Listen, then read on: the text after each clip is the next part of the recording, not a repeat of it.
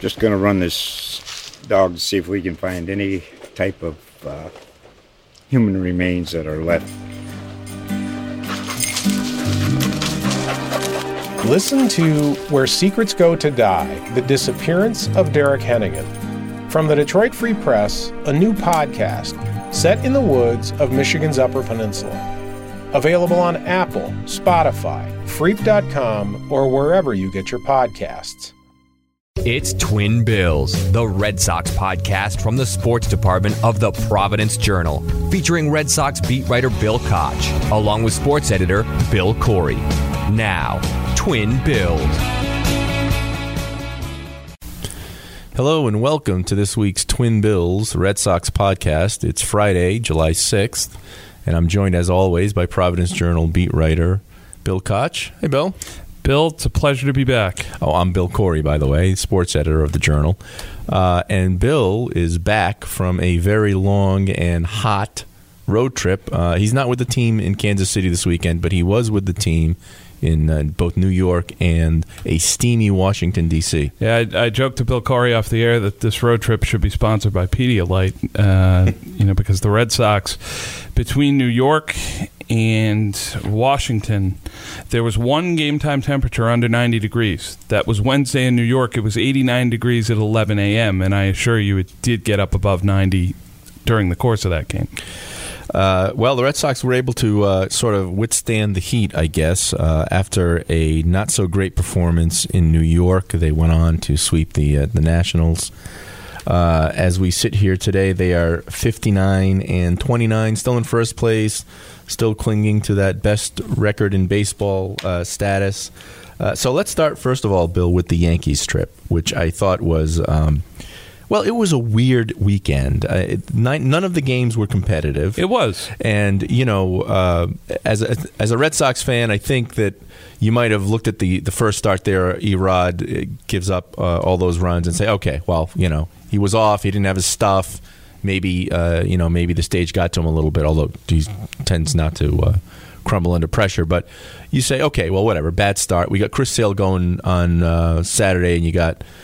Price on Sunday. You're thinking your chances are decent here. Sale comes out and just is magnificent. Oh, he was fabulous, right? Yeah. And so as a Red Sox fan, you're thinking, okay, good, we're evened up, and we've got Price on the mound. And then what happened? David Price in Yankee Stadium happened. David Price has made 5 starts at Yankee Stadium now as a member of the Red Sox. He's lost all 5 of them. He's pitched to a 10.44 earned run average. This one, though, was especially bad and probably, in my mind, especially disappointing, considering how good he had been his previous 9 starts. Well, that's the thing. We talked about that on the podcast last week. I mean, you're right with the history of Price in New York. I mean, I guess it's foolish to say, well, he's going to go in there and have a good start. But he was so strong going in after the whole, mild carpal tunnel stuff. He got past that, and he had been really solid leading up to that. Yeah, and it was difficult to watch in a way because, you're just watching all of the popular criticisms, all of his frailties, sort of all of his weaknesses be exposed on that stage. The criticism that he can't beat the Yankees, the criticism that he can't beat good teams, the criticism that he crumbles in big spots and pressure spots, and that was certainly one of them with the series on the line. And he couldn't have been worse. He gave up 5 home runs for the first time in his career, 8 earned runs in 3 1/3 innings. The Yankees they teed off like it was batting practice. It was shocking to watch, not because it was Price and not because it was the Yankees, but just the manner of the performance. The fact that a major league pitcher was a successful major league pitcher, a guy who's been good for a long, long time, just be taken apart like that by an opposing offense. It was stunning. Well, and it's disheartening if you're a Red Sox fan because it's no secret that there are a lot of bad teams in the league this year, and the Red Sox are among the best teams in baseball. But the Yankees are too, and you want a better performance by your number 2 guy against a team that you're probably going to be fighting tooth and nail with for the rest of the season. The difficult part now, obviously, for Price and for any fans of the Red Sox, maybe even some members of the organization, is you're in a holding pattern now for 3 months. It's just, it doesn't matter what David Price does between now and October. He could be great, he could be poor, he could be adequate, but no one is going to believe what they see until he takes the ball for that first postseason absolutely. start. And he had a chance to kind of change that narrative. Yes, he did. And not necessarily go out there and pitch a two-hitter, but just throw a competitive game, keep the team in it. Now, for their part, the offense didn't do much either. Well, they ran into Luis Severino, who they beat the first time they faced him this year. They pounded him, actually, at Fenway Park. I think that was a 14-1 game in April. But the last two starts Severino has made, they've both been against Boston in New York, and he's been outstanding. And you see why he's a Cy Young candidate, why he's one of the favorites to start the All-Star game. Did very much what Sale did the night before, what an ace is supposed to do. Exactly. Yep. So leaving the Bronx, you headed to very hot Washington, D.C., and the Sox took care of business against in my opinion, inferior team. One of the highlights of the weekend, of course, it was the Rick Porcello double off of Max Scherzer. So that's right. If you were listening to the game, I think Joe Castiglione nearly jumped out of his seat when it happened, and it was fun to watch. So, what was the reaction up in the press box? Nothing short of shock, I think would describe it. You don't expect an American League pitcher to have an extra base hit in a spot like that against arguably the best pitcher in baseball right now, Max Scherzer. And the at-bat being what it was, Scherzer threw a cut fastball and a slider. Porcello swung and missed at both and was hopeless. If he throws any sort of wrinkle up there, 3 more sliders in a row, just throw them in the dirt. Sure. He's going to swing at one of them. Chase one of them, yep. They called for a fastball down and away. It leaked back over the plate, and Porcello, to his credit, ran into it. The ball goes in the air. Juan Soto in left field for the Nationals looked like he was caught by surprise. He took a terrible route to it. Yep. When the ball lands in deep left field, the Red Sox dugout just explodes. They were hilarious. They looked like a bunch of 8-year-old little leaguers on the top step. Big smiles. Standing ovation for Rick Porcello. And Porcello had a big smile on his face too, and he chuckled a little bit. So, briefly at second base, he did. Normally he's a pretty serious guy on the field, but I think he was reacting to his teammates in the way they were reacting to him. And the reality of that game is you're going into it thinking, all right, Severino shoved on them the night before, and your reward for going to the next series is you have to face Max Scherzer. This is going to be another long night at the office. Yeah. And they actually, they only scored 3 runs against him, but they did a really good job against him, I thought. They ran up his pitch count pretty early. They had some really good at-bats. I know Brock Holt had an 11-pitch at-bat that ended in a single to right field.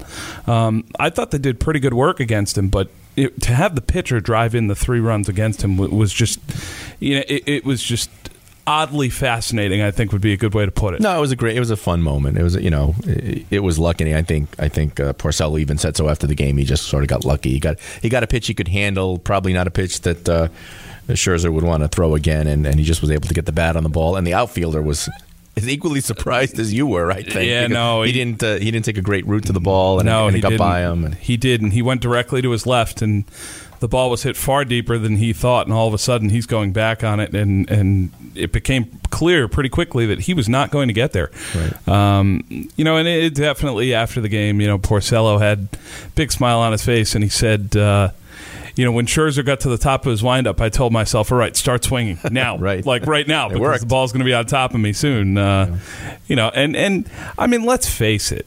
These guys don't hit all year, and they took some batting practice a couple days before, but I think it's another reminder of just how elite these guys are in terms of athletic skill, whether it's hand-eye coordination or whether it's just their determination. You got to be a pretty competitive person to reach that level of sports. To be a professional at that level, you got to be pretty competitive and pretty focused. And I think Porcello doing something like that, and then Brian Johnson the next day having a single that started a 6-run rally in an inning. Granted, he was a two-way player at Florida and a very good hitter, but I think it speaks to just how elite these guys really are. And I think we lose sight of that every once in a while. Sure, yeah. I'm obviously, all these pitchers were very good hitters at one point in their career, be it back in high school or college. No question. And obviously, if you're a pitcher, then you sort of you don't develop that skill anymore. But it doesn't mean that every now and then you can't get the bat on the ball. That's right. No question. There's no reason to think that when these guys were 17 and 18 years old that all they did was pitch. Right. I mean, a lot of them were shortstops or outfielders or whatever it may have been. Probably the best player on the team. No question. Yeah. And the fact that they're just pitching now, it's still in there somewhere. Sure. You're not just going to step up there and rip against major league pitchers, but it's still in there somewhere. That sort of just base level of skill. It's still in there, and Porcello unlocked it on one swing. It was fantastic. Yeah. I think last week John Lester hit a home run too to help win a game. John Lester, who was a terrible hitter, he started his career like 0 for 70. I mean, it was ridiculous. Right. When he signed with the Cubs, it was painful to watch his at-bats. That was actually his second career homer. Right. So he's gotten better. He's had more practice in the National League. A lot more, probably a lot more than he would want, if he was being honest. So circling back here to as the Red Sox move forward, Drew Pomeranz had an outing last, I think it was Monday in Pawtucket. Did not look very good. We expect to see him again over the next few days. So what's the long-term expectation, you think, here for Drew Pomeranz moving forward? Well, I found it interesting that Alex Cora the other day, when he was discussing Drew Pomeranz's outing in Pawtucket, he mentioned results. And normally, if a major leaguer goes on a rehab assignment, they're talking in terms of health. Right. Working on this pitch or that pitch. Yeah, and pitchers, stamina. Pitchers are generally, you're looking at velocity and you're looking at pitch count. You're not necessarily looking at hits and runs allowed, because they just sort of take those for granted. They just want guys to go out there and be healthy.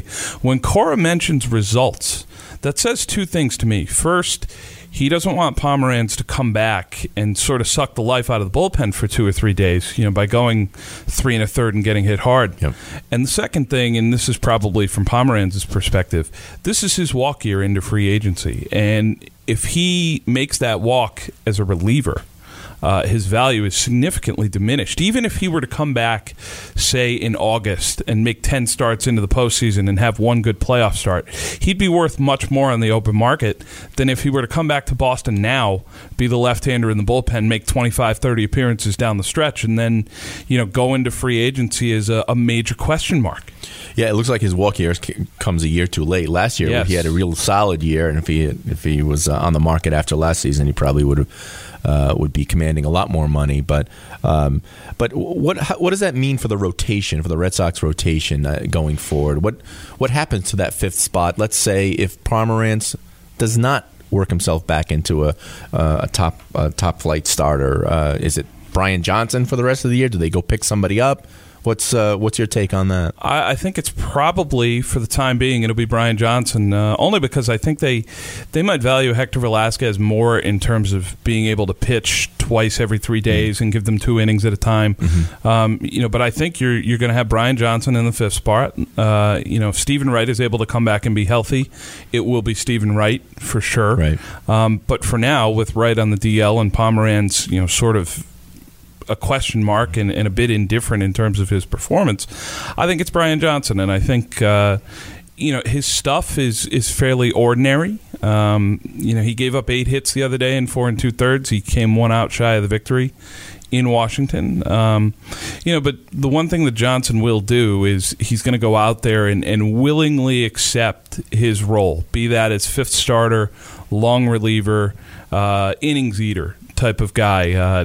Great clubhouse guy, well liked by his teammates, someone who's worth keeping on the roster and in some sort of active role. And I think at this point, he's just going to be the fifth starter by default. Right. And they'll just go into the All-Star break, and if there's a day off in there, they'll push the rotation up and maybe skip him.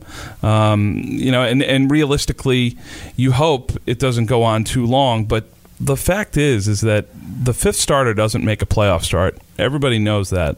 This team is going to be in the postseason. They pretty much ensured that through 90 games. There's no one coming from behind who's even close. This is about trying to win the division and avoid the wild card game, and you just hope that the other 3 or 4 guys in your rotation will be good enough where that fifth day can be, I don't want to say a throwaway day, but a day where maybe the offense does the lifting and you can win 7-5 instead. Right.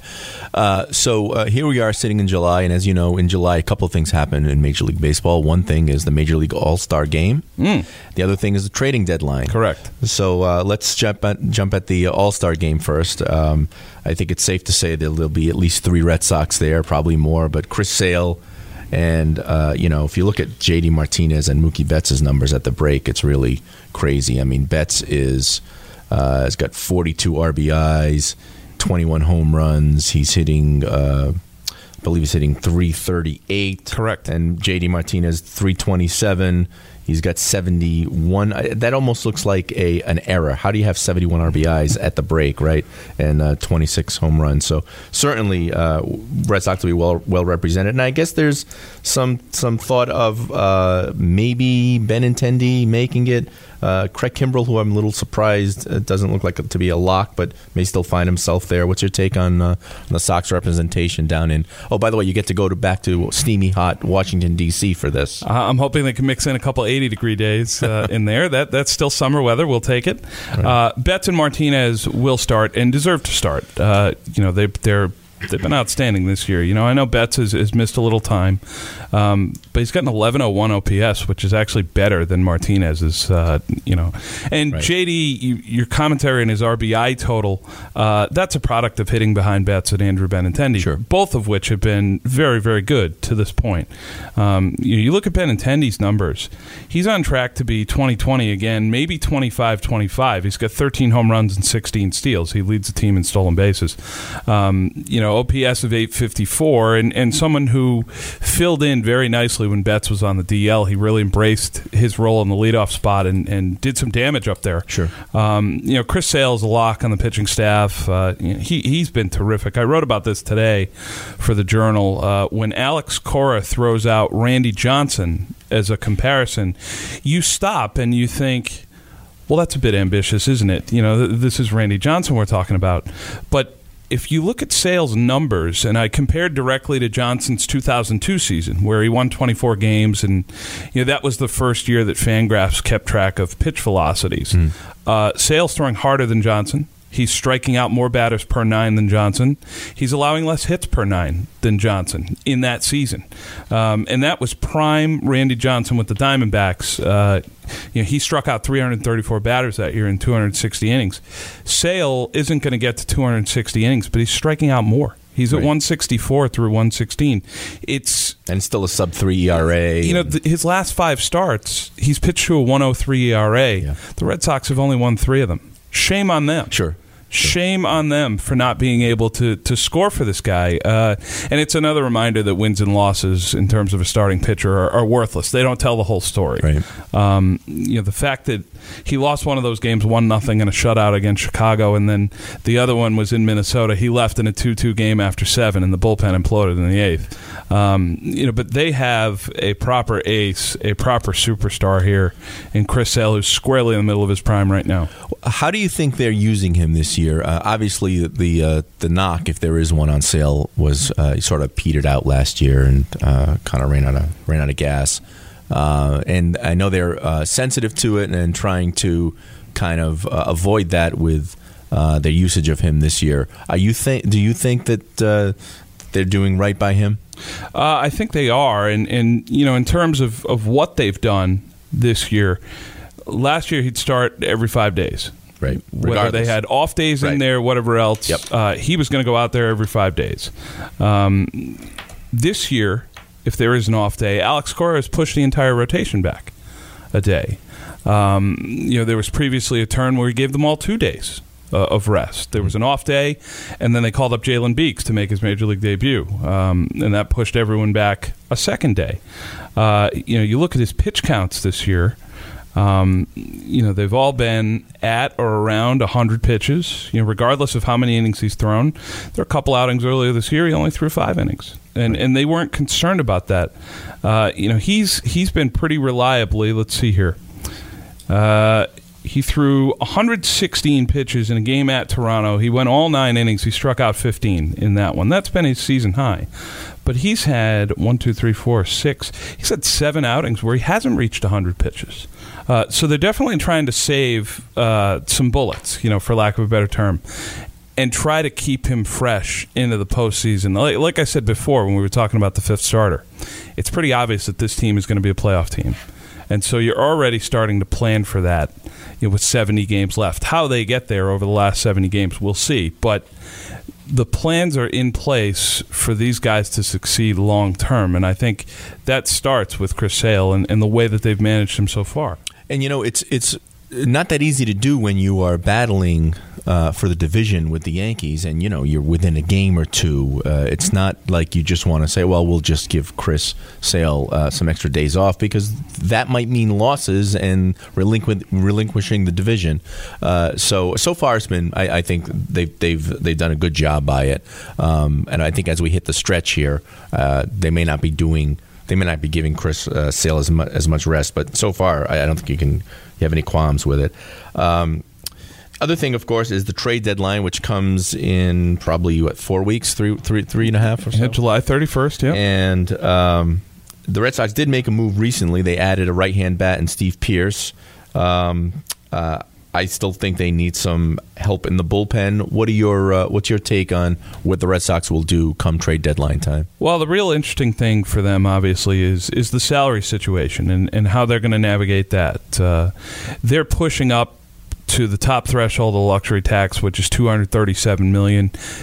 That Steve Pearce deal included Toronto sending them some cash. Mm-hmm. They're paying some of Steve Pearce's salary, which kept them under the threshold for now. They're at about $235 million, I would say. Just barely under the threshold. Right. And, it's not necessarily the money. The question is not whether or not the Red Sox will spend, because they have, and they've pretty consistently done so under John Henry. The problem with breaking this next threshold is you drop 10 spots in the draft. They're already going to be picking in the 20s because of their record and where they're going to finish. They'll be 25, 26. They were 26 this year. Yeah. They don't want to go from 26 to 36. Right. The pick is low enough as it is. And that's a real gap in terms of talent acquisition to go from 26 to 36. Those are guys who, when you bring homegrown players through, it's a way of keeping your payroll down. Comparatively, if Mookie Betts or Xander Bogaerts or Rafael Devers or Andrew Benintendi were on the open market, they would cost much, much more than they cost the Red Sox right now, right, in terms of their salary. So having those spots in the draft is very, very important. And this is already a depleted farm system, as we've seen. Sure. They only have 2 prospects in Baseball America's top 100 or so. I think that might be according to MLB.com. So it's really important if you're able to sort of develop that side. And I think in terms of the Red Sox trying to make a move at the deadline, you're going to have to pay close attention to that. You may have to trade someone off the Major League roster to try and get somebody back. This might not be, a consideration of, well, we want a starter to go along with Chris Sale and David Price, like a real impact starter. So we're going to trade Michael Chavis. That's probably not going to happen. You're also probably not going to see a setup man, like an elite setup man, like Brad Hand from San Diego to set up Craig Kimbrell, let's say. Mm-hmm. You're probably not going to see them part with like a Jake Groom, who's hurt right now, obviously, but, someone in that area of prospect. I just don't think that they're going to be willing to cross the tax threshold, because of the draft. I think that's more important than the money at stake here. But what do you think their top priority is going into the deadline? No, it's definitely, they've addressed one of them, which was a right-handed bat against left-handed pitching. They've struggled against lefties, whether it be power lefties like James Paxton, Blake Snell, or a little more finesse guys like Wade LeBlanc, who threw a very good game against them in Seattle. Right. You figure if the Yankees add a starter at the deadline, the speculation that I've heard a little bit, and I included in a story recently, was, what if it's Cole Hamels? And, the Sox have struggled against left-handed pitching, let's say. You run into the Mariners for a series. They can run out multiple lefties, whether it be Paxton, James Paxton, Wade LeBlanc, or Marco Gonzalez. If the Yankees happen to trade for Cole Hamels, you pair him with CeCe Sabathia. Now you're playing half of your ALDS games or ALCS games against left-handed starters. Yeah. So you've added Steve Pearce. That's a good thing. You platoon him with Mitch Moreland. Maybe you put J.D. Martinez in the outfield. Maybe you put Mookie Betts in center, Andrew Benintendi in right, or flip those two, and you get all right-handed bats in the lineup. You take Jackie Bradley Jr. out, and that sort of balances that off where you can have Pearce in the lineup against LeBlanc. The other thing, obviously, is the bullpen, and I think this is where Tyler Thornburg over the next 3 weeks is sort of having a bit of an audition here. And I think if he has 5 or 6 good outings, they might be less and less convinced to add a sort of premium bullpen arm. I think his performance is going to determine a lot of that. That makes sense. Because you certainly feel, at least I feel, that the Yankees are going to do something. They're going to add an arm, probably. That's the one sort of quote-unquote deficiency they have. They're certainly solid lineup. Here's the amazing thing about the Yankees. I looked this up the other day. Their payroll right now is at $166 million. The first luxury tax threshold is $197. Wow! So they can add a huge salary. They're $25 million away from that, right? And a lot of that is because they've brought up guys like Severino and Gleyber Torres and Miguel Andujar and Aaron Judge. Right. You can add a Giancarlo Stanton and a massive contract because of the way you develop players. Right. Very un-Yankee-like. Very un-Yankee-like, and something that Brian Cashman was savvy enough to do 2 or 3 years ago when he had Andrew Miller and Aroldis Chapman. Spun them both off, at or before the deadline, replenished his farm system, and now some of those guys are coming through. He traded Aroldis Chapman to the Cubs. The primary piece coming back was Gleyber Torres, and then he re-signed Chapman anyway in free agency. Yeah. It was a great move for them, sure. It was brilliant, and that's something that the Red Sox aren't able to do at this point. They're not going to be able to bring up 3 or 4 impact guys who are going to be able to help them. They've already done it, whether it be Betts or Benintendi or Bogarts or Devers. Those guys have already come. There's not necessarily anyone behind them. So in the bullpen's case, you're going to have Thornburg go out there and show something. Either that or you put Pomeranz in there or you put Stephen Wright in there. Their bullpen solution, like it or not, might be internal at this point. It might not be someone who they splash out and acquire. Well, it'll certainly be an interesting 3 weeks here as we head toward the deadline. Lots of different possibilities for the Sox, who goes to the pen, who adds to the rotation if they do, and so the Red Sox are in I've got Yankees on the mind. They're at Kansas City this weekend, and then they come back home to face Texas and Toronto before the All-Star. I believe they have one more trip, right? Then the All-Star break. Oh, Detroit is after the. That's right. Detroit's after the break. That's the homestand into the break. That's right. So we will wrap up this edition of Twin Bills. We'll do this again next week on the.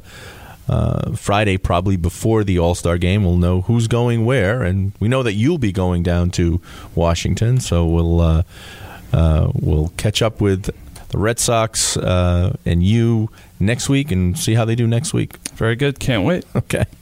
Thanks again, Bill. And again, Bill Corey for the Providence Journal and Twin Bills Red Sox podcast.